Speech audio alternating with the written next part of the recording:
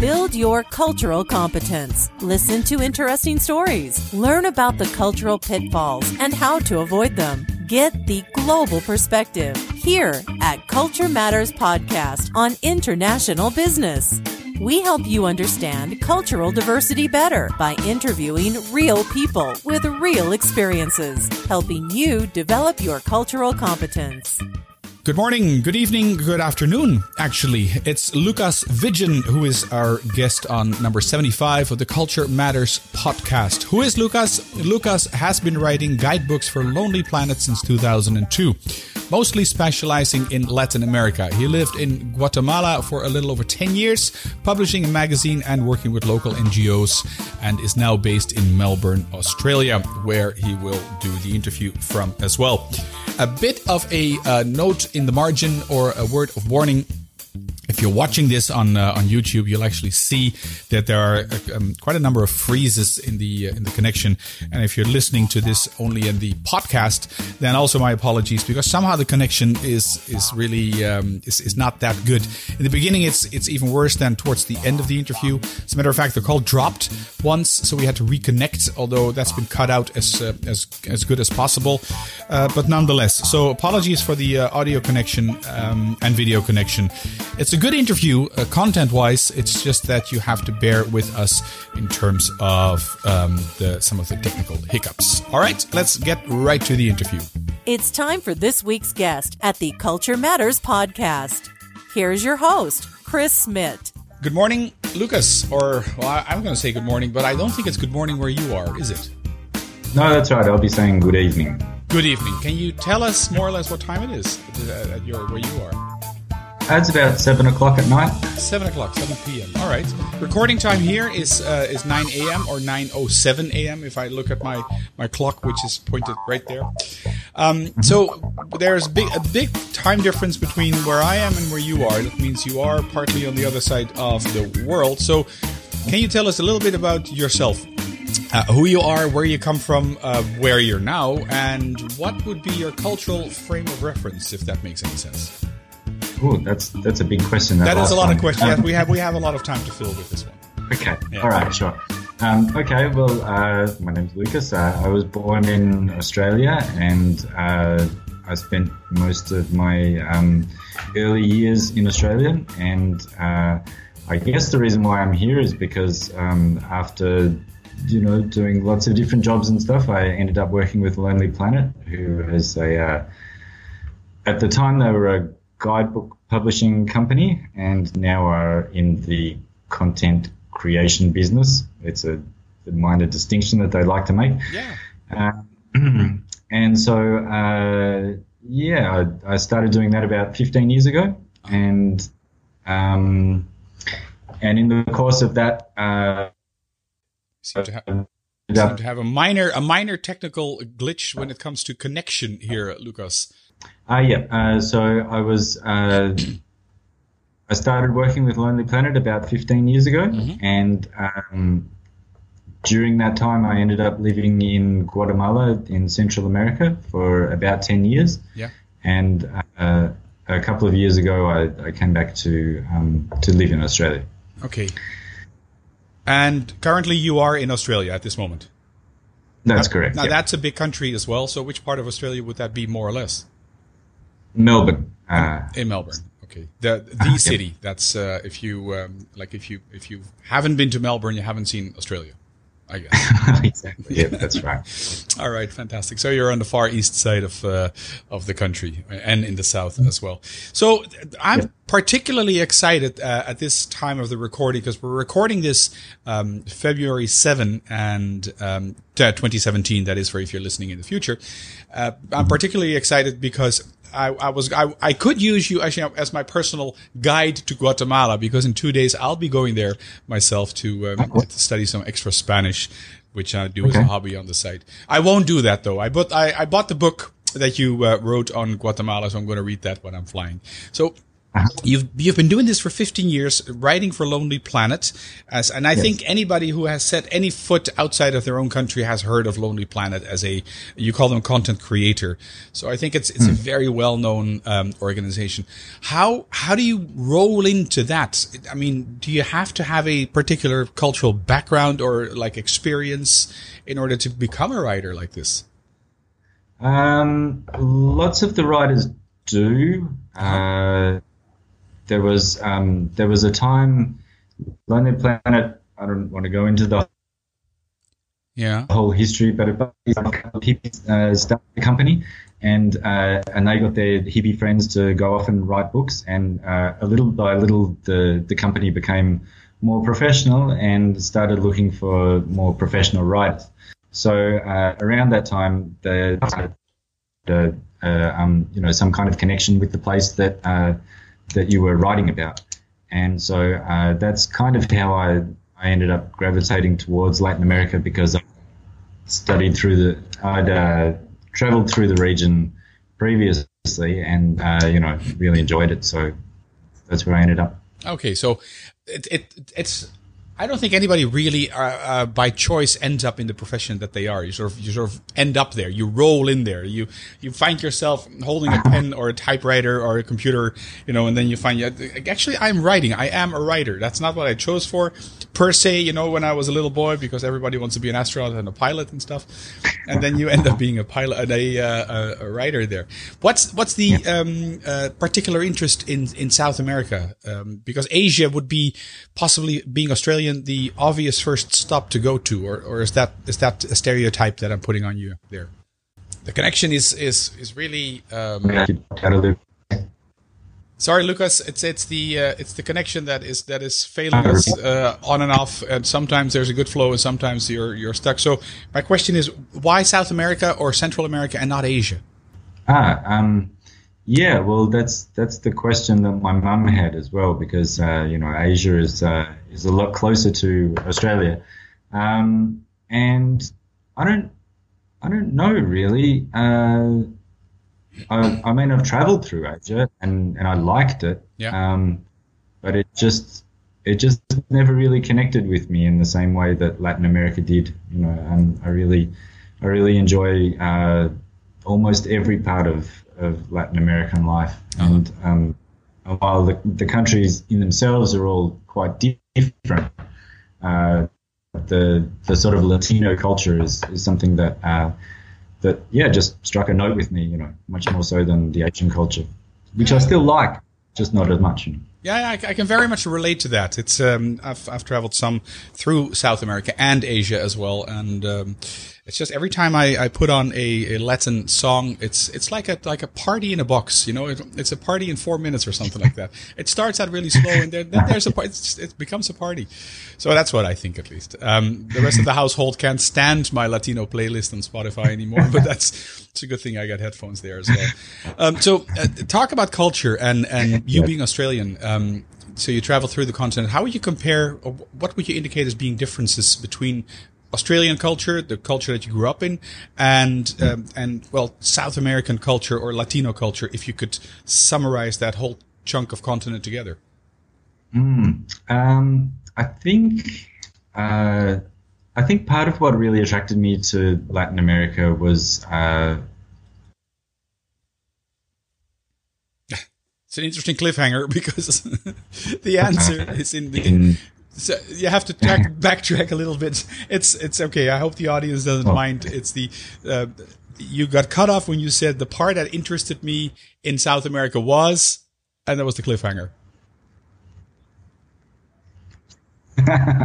Okay, that's a good time to cut to a commercial break. True. Yeah, we don't do commercials here. Okay. All right. I guess the thing that really attracted me to Latin America was a lot of the points of difference that there were. There were definitely similarities, because basically humans are all the same. Mm-hmm. But the way that the culture is organized and the way that people interact is vastly different to Australia, and I guess I guess, Australia in a lot of ways is kind of like a European country, like we share a lot of background like that. And we also share a lot of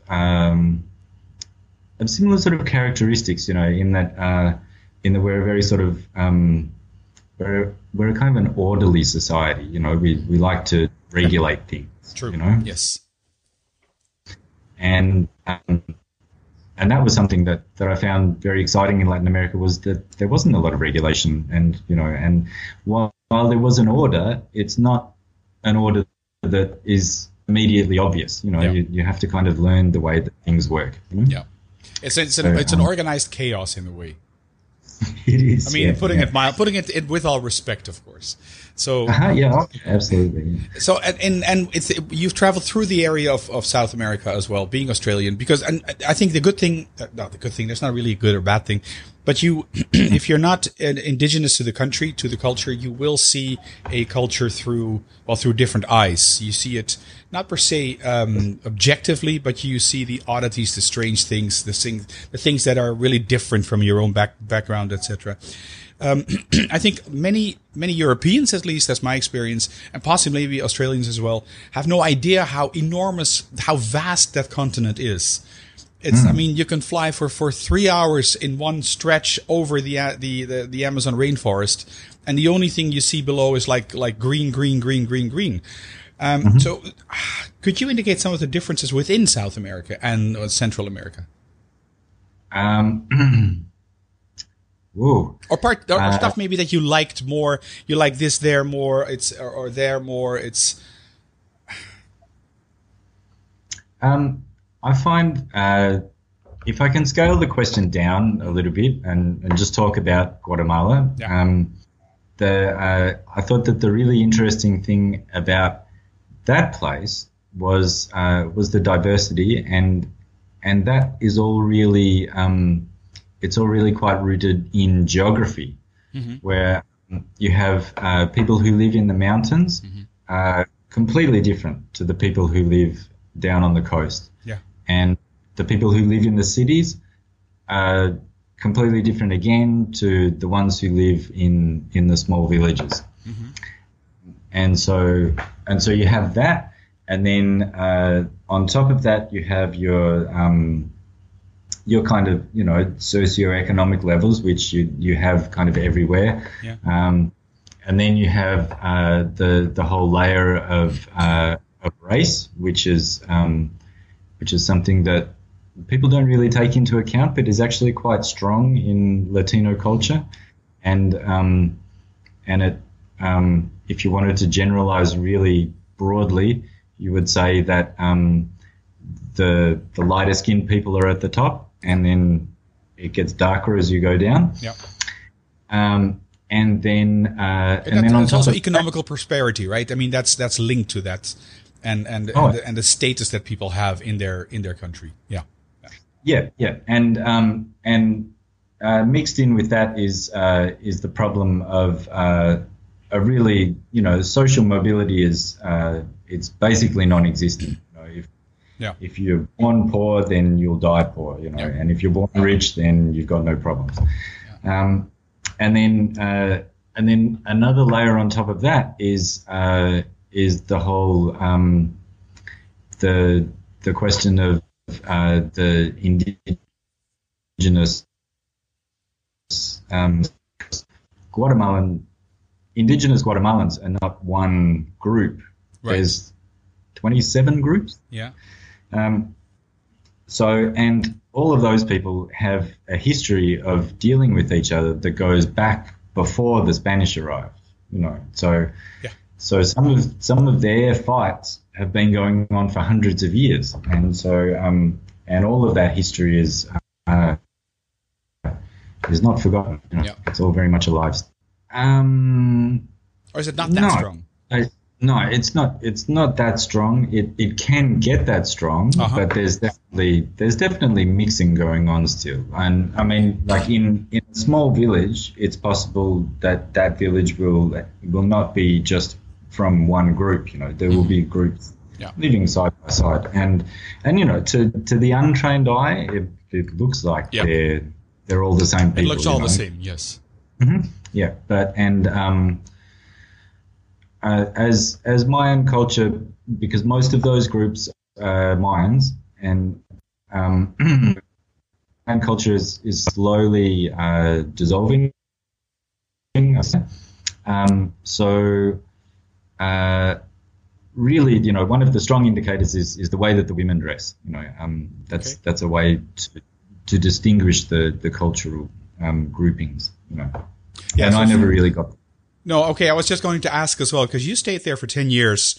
And me being a Dutchman myself, I'm living in Belgium, and I've been living here for the last 10 years. And only now I can slowly distinguish the accents in the Dutch speaking part. Like if you talk like this, I know more or less you're from that area. And if you talk something like that, then I know, okay, you're from the other area. So how long did that take you to be able to somewhat distinguish? Oh, I never really got good enough to distinguish. I couldn't really say. Right. Okay. I could tell people. I could tell more or less, like after about 5 or 6 years, what broad region of the country people were from. Yeah. But I never got that good at picking people's area, original cultural. locality, or yeah. It's a question I thought of before actually doing the interview, and I don't prepare a lot in terms of questions because I like the free flow of going back and forth. So, but this is a question that I thought of myself, and I've written it down here, and it says here, how does a non-indigenous person like yourself, in other words, you're not Guatemalan, how would you write differently from writing the guide that you wrote about for Lonely Planet about Guatemala? How would you write it differently from somebody who is Guatemalan? Does that make a difference? Yeah, it's a huge difference. Yeah, and it's something that we struggle with a little bit. There was a time within the company when an effort was made to bring on more local authorities to write about the general sort of society, and you see that sometimes still. You get kind of academic experts to talk about things like archaeology or like a particular aspect of the society. The reason I think the big justification for why foreigners come in to talk about the country is because that's who's reading the book, foreigners. Yeah. And so a Guatemalan perspective on Guatemala is maybe not as useful as a foreigner's perspective on how to experience Guatemala. Yeah. Yeah. Because if I would ask a Guatemalan what do I need to see, then go to Puerto Barrios, I think it's called, the coastal city, and Lake Atitlan, and that's it. But I guess you will find more. You as an experienced writer for one, but also somebody who has lived there in the country for some time, but also looks at it with a different perspective, knows that this and these are the gems, etc., that you should visit. If that makes any sense. You want to say something else about this? No, I guess the thing is that we bring perspective, and also the other thing is about a lack of bias, which is important and complicated. Yeah, that makes sense. Yes, yeah, that's a fine line in terms of from an organizational perspective, which is Lonely Planet, which we're not going to talk about, but also you as a writer trying to be as objective as possible. Although implicitly that's impossible because you are who you are and you're looking at it through the eyes that you have. So that's I guess that's what it is. I just want to segue or sidestep to something else which I wrote on your or which I read on your LinkedIn profile. You also started a company there. Is that true? Yeah, that's right. I was running. I started a magazine which dealt with culture and nightlife because the city where I was in was very culturally active, lots of university students and artists living there. The live music scene was very good, and there was always something happening, but you never knew when it was happening. So because it's an organized chaos, as you said before. Yeah. Yeah. So I decided to write all of those things down and make a magazine out of it. All right. And what city was that, please? In Quetzaltenango. Quetzaltenango. Okay. That's in the south, right? South Pacific side. No, it's up near the Mexican border. Okay. All right. Okay, fair enough. My geography of the country is not that great. So how was that? Because, I mean, writing about a country, living in a country, but then actually starting up a business, that's a whole different ballgame. So can you tell us a little bit about that? Were there frustrations? Did this really go easy? Were they, stuff like that? Just tell us good stories. No, it was definitely a challenge, and I'd never run a business before, so that was all. Like it was all new, and and there was definitely a learning curve, and there was a lot of things that I knew about Guatemalans that I knew it in a kind of an abstract kind of way, and I kind of and a lot of those things got concreted. Can you give an example? What did you think you knew and actually was actually true? The Guatemalans have a different idea of time to European culture. Oh, yeah.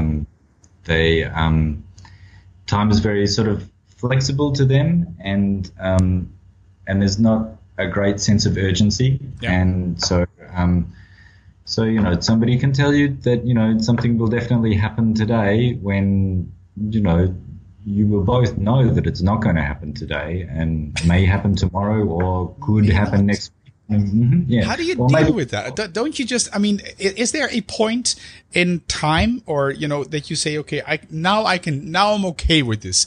Or typically if you run a magazine, there must be something like deadlines and stuff because you're going to publication and distribution and all the works. Is there a moment in time where you thought, okay, now I'm cool, now I'm good with this? Or is it like, this is on video as well. You should see my facial expression here. So, I guess you learn little tricks, like in terms of dealing with deadlines. I would never tell anybody the real deadline. I would tell them that the deadline was a week before the deadline actually was, right. And so then you would have days built in, for the inevitable to happen because, some people were good and some people were terrible. Yeah, I was about to ask, are there, you must have bumped into Guatemaltecas, I think, or Guatemaltecos, that who do share the same sense of time that you entered, your Australian sense of time, if that makes any sense. So yeah, definitely. And how do they deal then with their countrymen who are like flexible with the time? I think they get frustrated. But it's also I don't know, like a flexible idea of time is it's a very good thing to have, like a relaxed kind of way of life, you know. But whereas a rigid sense of time is a really good thing to have if you want to get things done, you know. Mm-hmm. So generally speaking, those Guatemalans with the rigid sense of time were getting things done, you know. Right. And it's there was a whole lot of things when I moved to Guatemala that I loved about Guatemala because I was annoyed with them in Australia. Yeah. And that was one of the things, you know, the whole approach to time, you know, because I was kind of sick of, you know, everything just being so, you know, agenda wise, everything planned. 4 o'clock is 4 o'clock. Yes. Mm-hmm. Yeah. Okay. And so, you know, the funny thing is that, you know, after 10 years, a lot of those things that I'd initially loved, I was actually hating, you know, and it was time to get out because and this is a warning to all the expats out there. Once you start to hate the place where you live, just leave. Yeah. Just go. Don't be one of those ones that sits around complaining about it, because they just ruin it for everybody. Right. Yeah. I would have liked to ask. I'm going to ask now anyways, because it's maybe more of a personal question. What made you leave after 10 years? Because after 10 years, you know the ins and outs of how the country runs. You can stand on your own two legs, etc. You can run a company as you've done. So why leave? Why go back? Or why not move on? I had to come back for family reasons. Oh, okay. But yeah, I was definitely ready to come back because there was, like I say, there was a lot of things that I disliked about Australia that their opposite I liked in Guatemala, and then I'd kind of come full circle, and I wanted a little bit of order. I wanted some police around who would actually do something, all that kind of stuff. So, just talking about that, what is the thing that you absolutely don't miss about Guatemala, and what is the thing that you currently, now being back in Australia, and what is the thing that you do miss? I guess the thing that I don't miss is it's not the poverty in itself, but it's everything that comes with it, the poor infrastructure, the educational possibilities, the social mobility, the corruption, like all of that stuff, it's all bound up in the poverty. But so I guess to put it all under a broad banner, I would say, the poverty, because that's another nice thing about Australia is that, we've got some money, and we've got money to do extra things, where Guatemala is, has so little money, and so much of that money gets, siphoned off into bribes and scandals and, all of that stuff, that they don't really have money to do anything, that everything's kind of falling apart a little bit there. Yeah. So, and what is the thing that you do miss?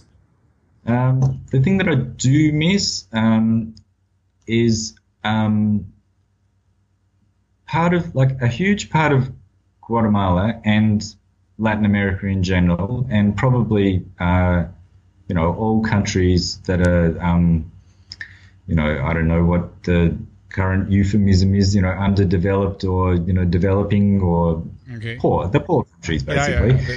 It is what it is. Yes. Is that the culture revolves around talking, that's entertainment for a lot of people, and so it's not necessarily a closeness, but there's an idea that person doesn't have to be your friend for 20 years for you to say hello and, maybe have a chat, because having a chat is, that might be the most fun that you have all day, because they don't have all this other stuff we have that, is our fun. So that's what I miss a little bit, because in some ways Australia can be a little bit cold. You talk to a stranger and they're like, what does this guy want? What do you want? Well, why are you talking to me? I don't know you. Yes, good point.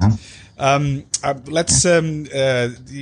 connection is slightly better, although it's still breaking up here and there a little bit. So, and I'm looking at the time as well, the total recording. I think we're edging close to like 30 minutes or something. Looking at the clock as well. So I'd like to move towards the end, the two final questions. No, actually 3 final questions, because one specifically for you is, I'll give you some time to think about this. So that'll be the final questions. Can you give us 3 tips to become more culturally competent? So think about that. I'll give you some time to think about that. And in the meantime, what is the one thing that I should not miss as a tourist going to Guatemala? The one thing that, what, sorry, I missed. Sorry, what is the one thing that I should not miss being a tourist going to Guatemala? Sorry, what is the one thing that I should not miss as a tourist going to Guatemala? Sorry, what is the one thing that I should not miss being a tourist going to Guatemala? Sorry, what is the one thing that I should not miss being a tourist going to Guatemala? Sorry, what is the one thing that I should not miss being a tourist going to Guatemala? Okay. I got your book. I'll find the tip in the book anyways. Just Okay. tell me what page it is. All right. Okay. So, three things. I don't know if this is going to end up being three things or if it's all the same thing, but I'll try on that one. I think to be more culturally competent, well, I'm going to kind of answer it in a negative way. So what not to do. Right. The big mistake that I see people making is not accepting a country on its own terms, you know, and I don't want to point any fingers, Americans, but you have to understand that while your country is great, there's also great things about everywhere else, and that, you know, everywhere is different, and these guys have been doing it for thousands of years as well. So, you know, you've got to open yourself up a little bit. You know? Okay. A similar kind of thing is to be open to new things, just in general, because, and you know, I mean, it's complicated because the world is a little bit scary, but it's not that scary, you know, and like talking to that guy who sits down next to you on the bus, nothing bad is going to happen. You know, if you follow him down a dark alleyway, then yeah, maybe something bad's going to happen. But just talking to him on the bus, you know, be open, because there are interesting people, and the stories that Guatemalans have to tell, their history is amazing. And even their recent history is, you know, it's quite remarkable compared to you know, the relative calm that we've been living in, you know, for you know, most of the last century. I like the idea. Talking to the guy next to you in the bus is not going to hurt you. So that's a very concrete and very strong one. Yes. And you got a third one. Well, and then I guess the third one is related to that, and that is that if you can learn something of the language, you know, because and you don't have to be perfect, because every little bit that you learn, the people there will appreciate, and mostly Guatemalans are curious about foreigners, because let's call it okay. There's a lot of Guatemalans who go to the United States to work. If you take those guys out of the picture, probably 99% of the population has never traveled and will never travel. Yes. So their contact with the outside world is they'll love that, and they'll help you as much as they can, because, you know, because talking is their thing, you know, and they'll talk your ear off, you know. Oh, good and stuff. You'll learn some great things, and you'll have a good experience. All right, excellent. All right, Lucas, before we break up totally and have to reconnect again, yes. If people want to get in touch with you, how can they do that? Just all the usual stuff. You know, I'm on Twitter and Facebook, and, you know, I don't know, I guess you could write to Lonely Planet and they could send me stuff. All right. I'll put in the link for your Twitter account, because that's how you and I got in touch in the end, and your Facebook page as well. Is there? I'm not a Twitterer, by the way. Like, I think I have about 8 tweets to my name, but I do use it to, you know, talk to people. Yeah, you talked to me, so that's how we got connected. So that's great. Thank you for that. So the personal question: what is the one thing that I should definitely not miss going to Guatemala? Well, Guatemala has the big 3, which is Tikal, Antigua, and Lake Atitlan, which, you know, you will definitely go to anyway. I think maybe the thing that people don't do that they should is get out into the countryside, like, and go and see, some village life. Yeah. Because cities are all kind of the same. Like, Guatemala City is, I don't know, it is what it is. Yes. But and if you've been there for like a year, then it's good to go and have a look. Yeah. But there's so much else that's going on in that country, and a lot of it goes on in the countryside. It's a very rural population still. Yeah. All right, I'll catch a cab and see where it'll bring me, or I'll talk to the guy who's next to me in the bus, and I'll get up at a bus stop that I don't know, and then try to get back as well, and use an extra charge for my phone if necessary. All right, Lucas. It's the connection wasn't that great, so I hope as an audience that you stuck with us. Also very happy that you stuck with me, Lucas, through this podcast, videocast. Thank you so much. Thanks for writing the book.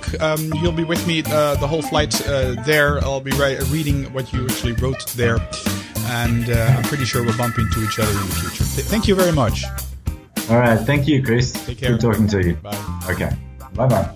All right, thanks, Lucas, for adding what you've added the last bit as well in terms of cultural tips, if for those of you who are visiting Central America as well, and the nice elaboration on the cultural aspects within that relatively small country in that really vast continent, South America or America Latina.